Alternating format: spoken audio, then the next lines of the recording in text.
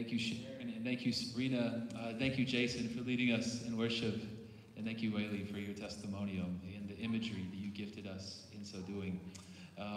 Today we're in one of our all-time favorite passages, and I would say a DNA-shaping passage for the life and the lifeblood of this church. And so to be able to slow down and sit and allow those scriptures to speak to us. I know that God is already speaking even before the sermon begins. God has been writing a sermon in and among this space.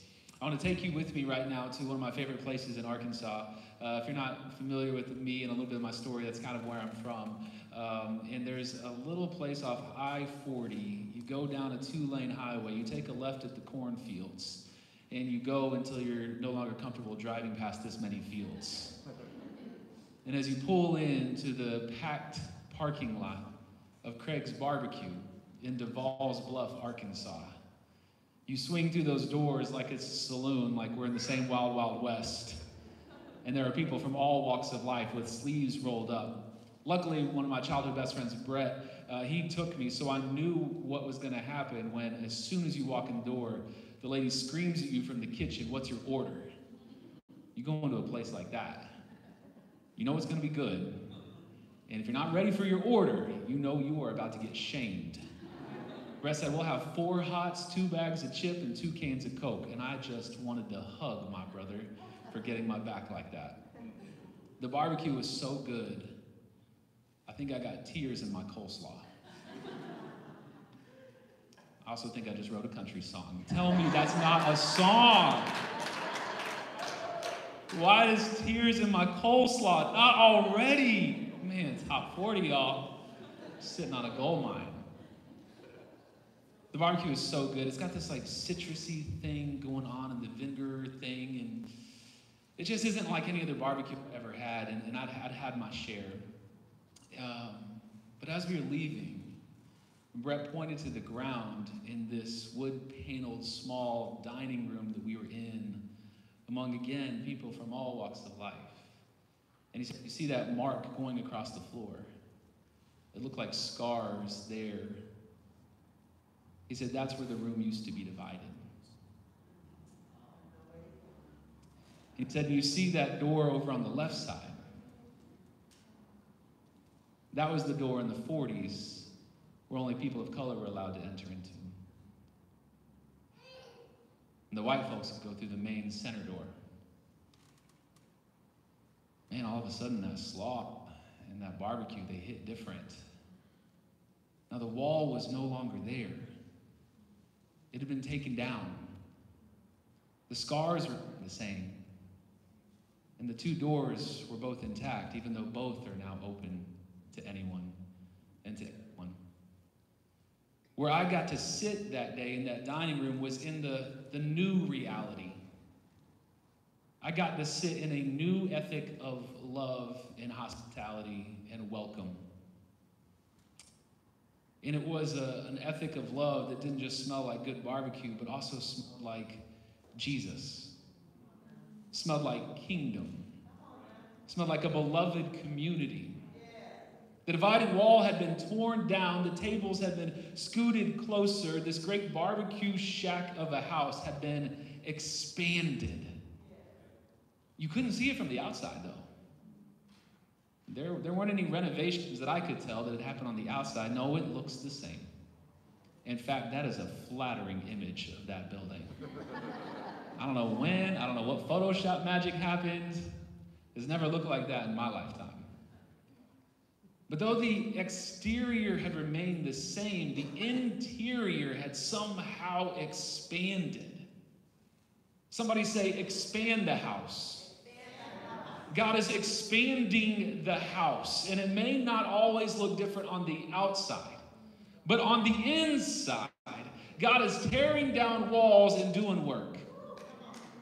The frame was still the same on the out, but on the in, the house had expanded, and you saw it when you walked in, and you noticed it by who you now got to sit by. The invitation, I believe, today is crystal clear. I believe the Spirit is moving us, both as people and peoples, to expand the house. Can somebody say, expand the house? Expand the house. When we sit down, when we slow down, when we pay attention, What walls are still standing that need to come down? What doors have been closed off so only certain folks can enter in? What tables have been separated and segregated so we can't share together? What has kept our hearts closed from communion with one another? Expand the house, Lord. God is going to expand the house of Cornelius in our scripture today. But first, God has got to do some expansion in the interior house of Peter. Peter may look the same on the outside, but on the inside, God is doing some renovations. And renovations, ideally, begin with blueprints. So we'll start today with blueprints. The Spirit first calls Cornelius at the beginning of chapter 10, and Cornelius, he is a riddle wrapped in a mystery inside an enigma. He's a centurion of the Italian regiment, but he's a devout, God-fearing Gentile who worships the God of the Jews, Yahweh. He gives generously to those in need, and he prays to God regularly, and God hears his prayers. Got echoes of Tabitha as one who lives an ethic of love and hospitality, of caring for those that Jesus says, this is true religion. Are you going to live into this reality? And this Cornelius says, yes. And it's this man, as unexpected in our scriptures as a Samaritan woman at a well or a Canaanite woman begging for crumbs from Christ. It's at this man that God first gives us the blueprints of the redemptive story that God is writing. Go, seek Simon, the one they call Peter. Bring him back to me. And so Cornelius, he sends his folks to do just so. And then that takes us to our dear brother Peter. Join me in Acts chapter 10. We'll start in verse 9. It says, about noon the following day, as they were on their journey and approaching the city, Peter went up on the roof to pray. He became hungry. He wanted some of that Craig's barbecue. He knew not, though. He knew not. He wanted something to eat, and while the meal was being prepared, he fell into a trance. He saw heaven opened and something like a large sheet being let down to earth by its four corners. The four corners, the expanse of the entire world. It contains all kinds of four-footed animals as well as reptiles and birds. And then a voice told him, get up, Peter, kill and eat. Surely not, Lord, Peter replied. I've never eaten anything impure or unclean. And so the voice spoke to him a second time. Boy, do not call anything impure that God has made clean. And this happened 3 times. And then immediately the sheet was taken back to heaven. While Peter was wondering about the meaning of the vision, the men sent by Cornelius stopped at the gate. They called out, asking if Simon, who was known as Peter, was staying there. While Peter was still thinking about the vision, the Spirit said to him, Simon, 3 men are looking for you. So get up and go downstairs, and do not hesitate to go with them. For I have sent them. Peter is hungry, and he's in the trance of a vision, and he can't fully comprehend what God is speaking to him. Then and there, I'm at a train station, and Jesus is sitting behind me, and I'm waiting on a train. Whose train is this?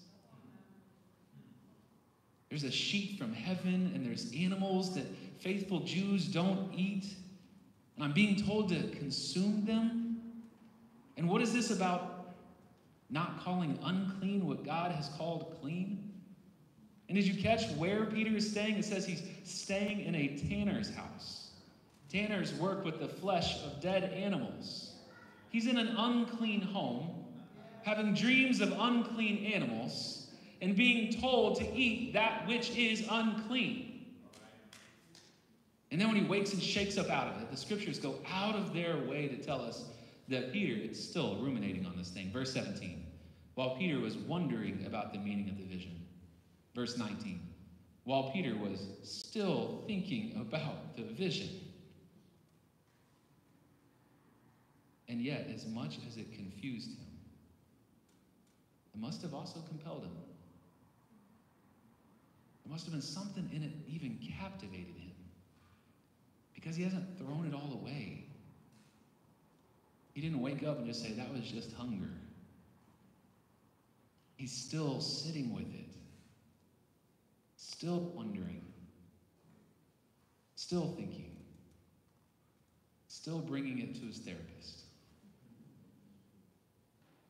The Holy Spirit has downloaded the blueprints of disruption into Peter's spirit. The Spirit caught him in that vulnerable place of hunger and sleep. When Peter is hangry and tired, the Spirit disrupts him then and there. God often meets us, church, and reveals something new to us, not when we're at our best, not when we're at our strongest and most able, not when we're at our most sure about the next career path, but often in and through our weakness and vulnerability, often in the midst of the uncertainty.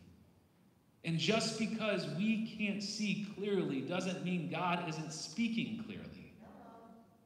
We can't always trust our sight as much as we can trust God's voice. God is speaking something in it. And these blueprints, in this moment of this lack of uncleanness that Peter wants to hold to,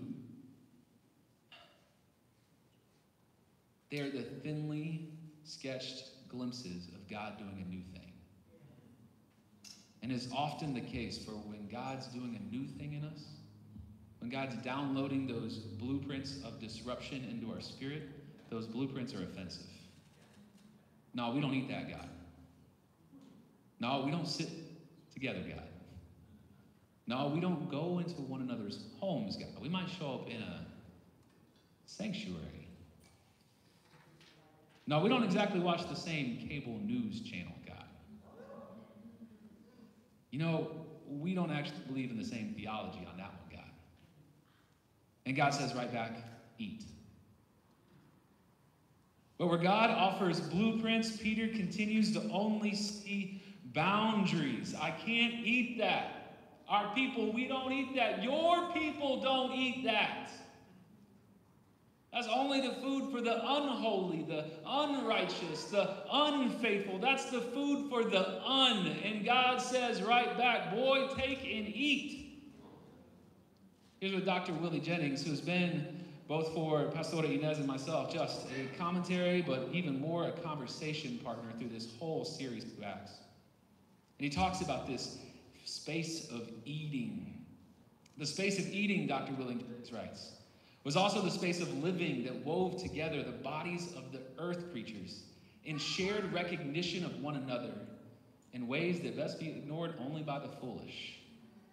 Thus, to eat the animals that were associated with the people was to move into their space of living, a space of people and animals. So to take hold of their animals was to actually join them and to imagine the flourishing of life through participating in the community of creatures that surrounded their bodies. A sheet of animals descended from heaven, and the creator of the world granted Peter permission to eat. In so doing, God placed Peter in the midst of the world and said to him, join it and join them. To make it plain, it's your mom dropping you off at your friend's house before the sleepover. You better eat whatever they put on the table. You will shame your family's name. Don't be calling me. Don't be asking for ketchup. You just eat it. Because if you don't, you're not denying the food. You're denying them. Dr. Jennings continues, Peter is not being asked to possess as much as he is being asked to enter in. That language of kill and eat, we can hear it with our offensiveness of our ears, but what God is really inviting into is not dominion, it's communion. Peter's not being asked to possess as much as he's being asked to enter in, to become through eating, a part of something that he did not imagine himself a part of before the eating. This new eating grows out of another invitation to eat, one offered by Peter's Savior and friend. This is my body, which is given for you. Take, eat. This entering in, this eating is a holy call. even if Peter can't see it in whole. He awakes before he figures it out. The Spirit has moved disruption into his spirit. And the blueprints have blurred all of those boundaries right in the midst of its vulnerability. And yet, those blurry blueprints in our lives, the download of disruption into our spirit, right in the midst of our vulnerability, these blurry blueprints are often seeds of redemption. God's burying a seed. It looks dark. It's covered in ground and soil. It's below the earth. And yet God says, I'm planting seeds, and right now I'm just giving you the blueprints. Perhaps God has blueprints stirring in your heart. Even now your imagination has been disrupted. As of late, a new thing is beginning to just, it's not yet yeast rising. It's just been mixed in there at the moment. And right now your hands feel dirty and you don't know what God is doing. You sense disruption may be an invitation, but right now you feel more of the rupture of the disruption. There's a breaking. Perhaps God's got blueprints of greater grace that God is growing in you even now. Uncomfortable amounts of grace. Perhaps God is expanding the interior of your house, and the birthing in that is a birthing of a greater forgiveness in your spirit, if you'll just follow. Perhaps there's a wider table that God is setting, and God is inviting you to host at that table. But is the door open? The blueprints may be relational borders that you're being invited to stretch or cross. The blueprints may even be not the tearing down of boundaries as we see them, but perhaps the putting up of some. God's way of saying, actually, it's time to get out of that house. That house is not expansive enough for you. And so if I'm going to expand the house for you, you're going to need some space to run. You're going to need some space to roam. And if your body has to contort to go into that home, no, I'm in the business of expanding the house. Can somebody say expand the house? I said, could somebody say expand the house? God's got a spacious space in store with your name on it. May you ponder these things in your heart like Peter. May you treasure these things in your heart like Mary. May these blurry blueprints be seeds of redemption. And so we move from blueprints to breakthroughs. Before every breakthrough, though, church, is the breaking. We like the through part. We don't like the ing at the end of that. But if we follow along in the story, we'll see both the breakthrough and the breaking. Chapter 10, verse 23, it says that Peter follows along. After he invites them into the home, they stay with him, and then the next day, Peter starts out with them. And some of the believers from Joppa go along. Peter gathers his posse. I'm not going alone. The following day, he arrives in Caesarea, and Cornelius was expecting them and had called together his relatives and close friends too. I'm not going alone either. As Peter entered into the house, as Peter broke through, Cornelius met him and fell at his feet in reverence, but Peter made him stand up. Get up. I'm only a man myself. And while talking with them, Peter went inside and found a large gathering of people. He said to them, you are well aware it is against our law for a Jew to associate or visit with a Gentile. But God has shown me that I should not call anyone impure or unclean. So when I was sent for, I came without raising any objection. May I ask why you sent me? Peter begins with curiosity. He walks into Craig's Barbecue in Devall's Bluff, Arkansas, and to his great disruptive surprise, the wall that he had heard was there had been torn down. He was so sure that he was going to find it, and yet when he broke through the threshold of that door that had so long divided, There was no wall there anymore. It was one thing to get the blueprints, to sit in the disruption of it all. It was another thing to cross the threshold of the door frame that had divided, that stood as the framework for historical hostility. It's one thing to enter in through these blurry blueprints of our imagination, the potential what if of it all. It's quite another to actually move your body, even in the company of those who live like you, believe like you, eat like you. But to move even as a familia into the company of those who don't. Yeah. This is the breakthrough, and it may feel like a small step, but it's a giant leap.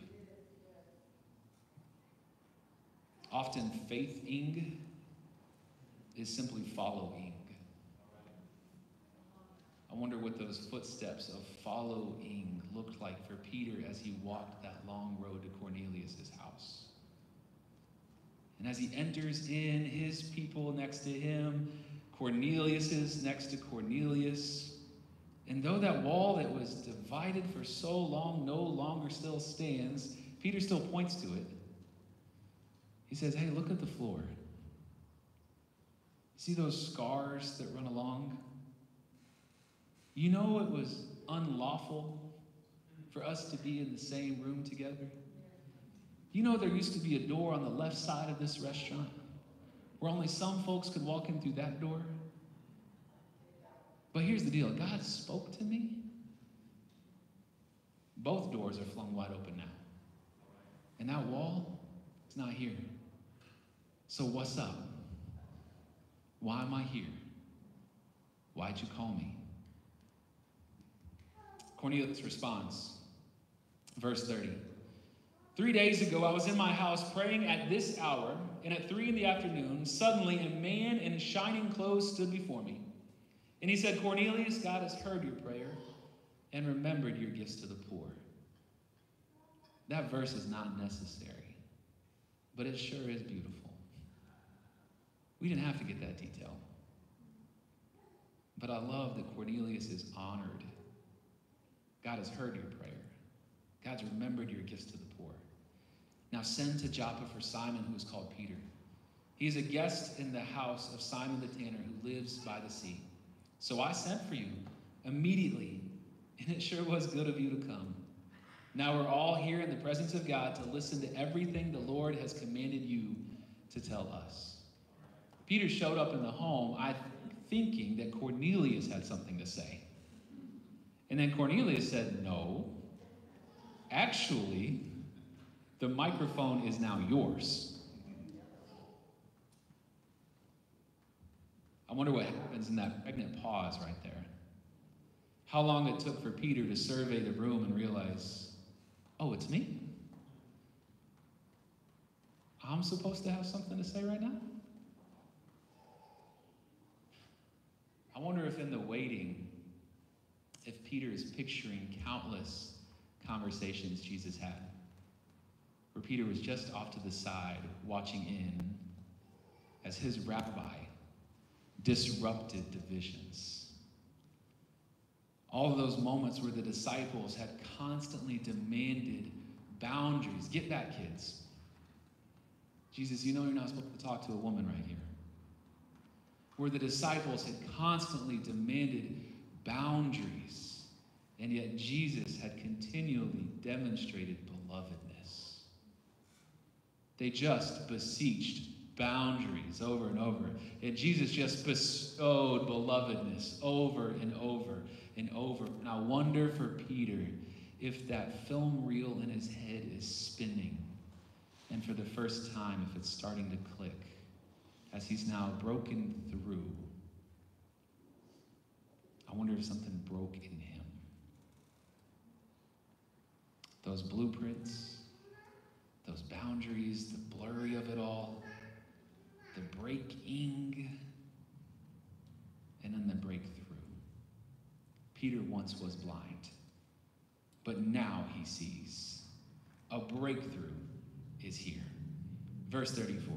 Peter began to speak. I now realize how true it is that God does not show favoritism, but accepts from every nation the one who fears him and does what is right. God has expanded the house of Peter. He may look the same on the inside or on the outside, but on the inside, God has done some work. He has expanded the house. He says, I now realize how true it is. And he begins to proclaim the good news of Christ Jesus to them.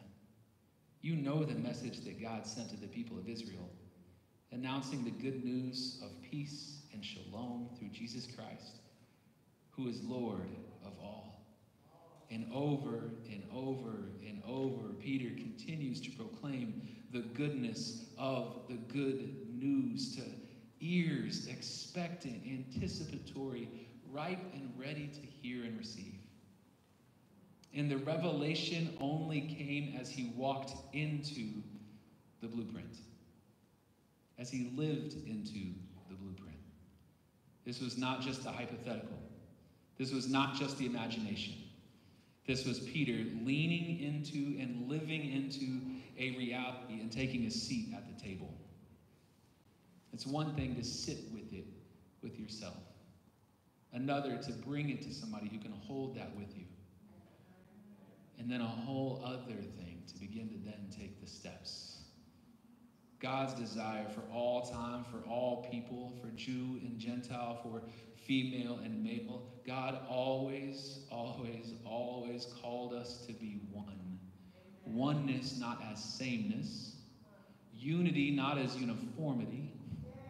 God's distinct desire was for the beautiful nature of God's beloved community to be the expression of the Imago Dei in all of us, all of you. Since Genesis 1 in the book, all were to be made in the image of God. So when I see you, I see the Imago Dei reflected back to me. That's at the beginning of my Bible. I don't know what's at the beginning of yours, but it starts that way in chapter 1.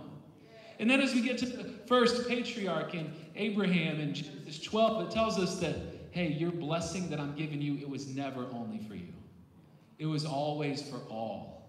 This will be a blessing for all peoples, all ethnos, all nations, unto the ends of the earth. It was always for all. The blueprints were always for all. And the prophets, the call of Isaiah is for these mountains to be torn down, for these valleys to be raised up, for those hills to be made low, for the rugged places and the broken paths to be made plain. Why?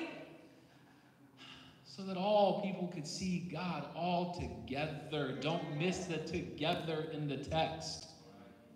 The blueprints were always for all. God was always already in the business of expanding the house of God. We see it in Jesus' prayer in John 17, a oneness for the people that the world would know God's heart for the world through the heart of the disciples.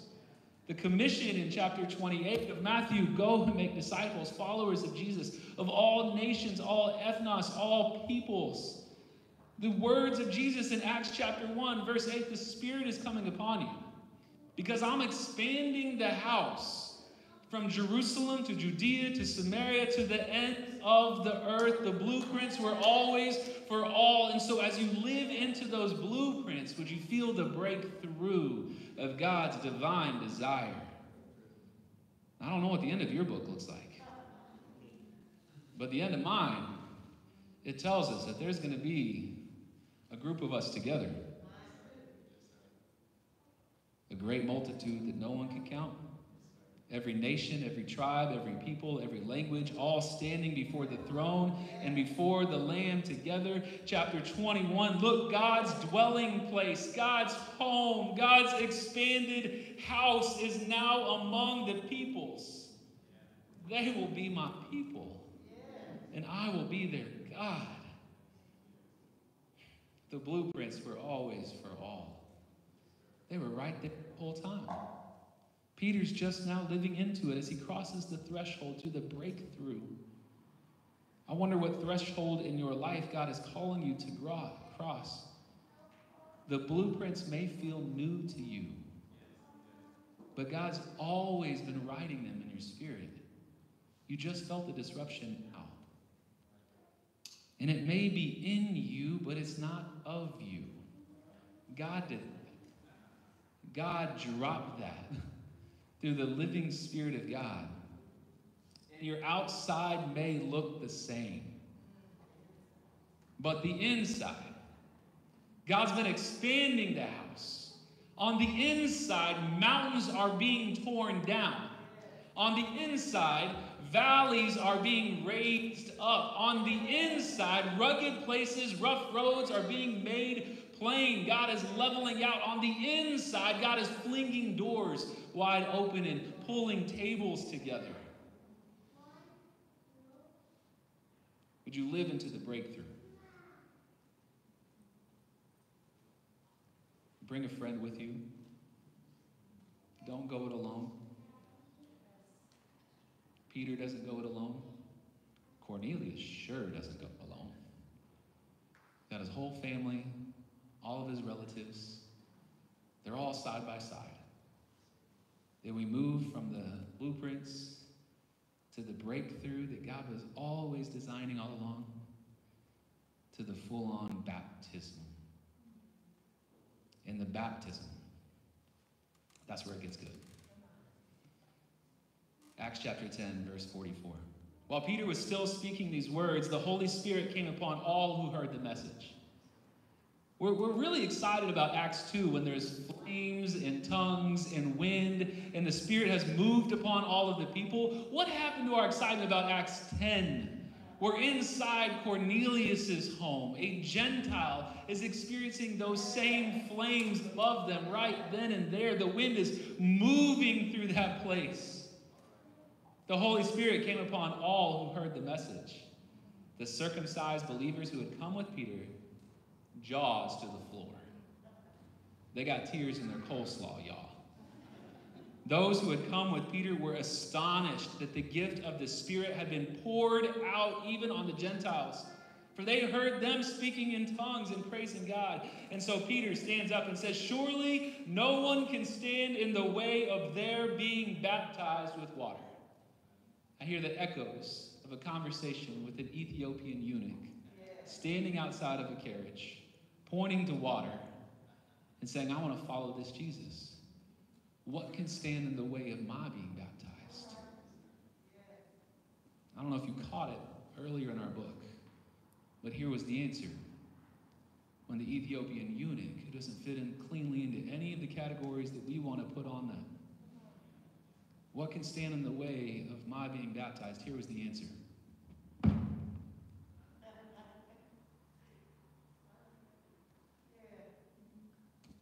So they walked to the water. And that Ethiopian eunuch was baptized. And so Peter, in the same echo of that beautiful goodness of the good news back a couple of chapters before, surely no one can stand in the way of their being baptized with water, because they've already been baptized with the Holy Spirit just as we have. So he ordered that they be baptized in the name of Christ Jesus. And then they asked Peter to stay with them for a few days. Baptism. Baptism is the fully immersive, wholly embodied expression of intimate and infinite communion with God and one another. Sorry, when I write seminary sentences, I got to say them twice. It says that baptism is the fully immersive, wholly embodied expression of intimate and infinite communion with God and with one another. So it's no small thing for Cornelius and his family and his relatives to all be baptized together in the witness of Peter and the familia that rode into town with him too. They are now one, y'all. The baptism is the living into of the thing. It's the risky, scary thing. It's the thing where you go underwater before you're pulled up out of water. Baptism is the living into it. It's not just crossing the threshold. It's not just the breakthrough. It's now what's beyond the breakthrough. It's now what seals the breakthrough. It's now it says, I'm not going back. I'm never going back to the way it used to be. No, this road points to you. This road points to us. It's an embodied ethic, not just an ideology. It's a lived theology. It's a preaching that we show a better practice. And the greater knowing comes from the fuller doing. The real living into the baptism is not just walking into those waters and that beautiful celebration of applause. It's what happens not on Sunday, but on Monday. And not this week, but also next. And not this year, but the year from now. It's the lived into. It's hopping on the train and saying, I'm going wherever you go, Jesus. I invite you, blurry blueprints and all, to feel the disruption. Perhaps you feel the rupture of the disruption. God's doing a new thing. Something's stirring. It's not just Craig's barbecue. Man, that sounds good. Receive the blueprints as we take steps into the breakthrough. Is there an invitation of a breakthrough that the Spirit is putting upon you even now? As we commit not just on our own, but in the faithful witness of those who know us and love us and trust us and are with us, to say, I'm going to walk with you all the way through to baptism on this thing. Maybe that's baptism, these waters behind us. But maybe it's beyond baptism. It's a baptism of your whole life now, saying we're fully immersed one with another. This text is a holy text for me. It's a beautiful imagination of how God expands the house. Peter will never look the same. And even if you go in your text and you find these moments where Peter tries to live into his old ways, oh, there's faithful friends like Paul who will call him out and oppose him to his face. What are you doing sitting on that side of the restaurant again? Don't you know that wall was torn down? Don't you know that God already expanded the house? Don't make yourself small again. Can somebody say, expand the house? God, I pray that you will expand a house in each of us and also us as a collective community, as a church, as your people, God, as those who fearfully and faithfully follow you all the days of our life, God. We may look the same on the outside, but on the inside, would you do a stirring? Would you do a stretching? Would you make us uncomfortable for your glory, God? Would you be with us through every single step of the way? We don't understand the vision. What's the train? Why am I sitting here? Would you walk with us all the way through it? Bring us back to it again and again. God, just because you spoke it once doesn't mean you won't speak it again. Tell us again, Lord. Show us how to live into it, Lord. Give us steps to take, God. Put people around us that'll not just hold us accountable, but will be good friends. Walk with us through the breakthrough, God. Be with us in the breaking along the way. And God, really, because we long for communion and with your community so much, baptize us, Lord. Give us the courage to wade into those waters, to submerge, and by the power of your Holy Spirit to rise up. Wherever you find yourself in the story today, God's with you there. You're not alone, God's with you there. And so I pray that during this time, as Jason's leading us in a response, you'll just continue to envision God with you there. Just soak in that image. God's with you there. God's with you there.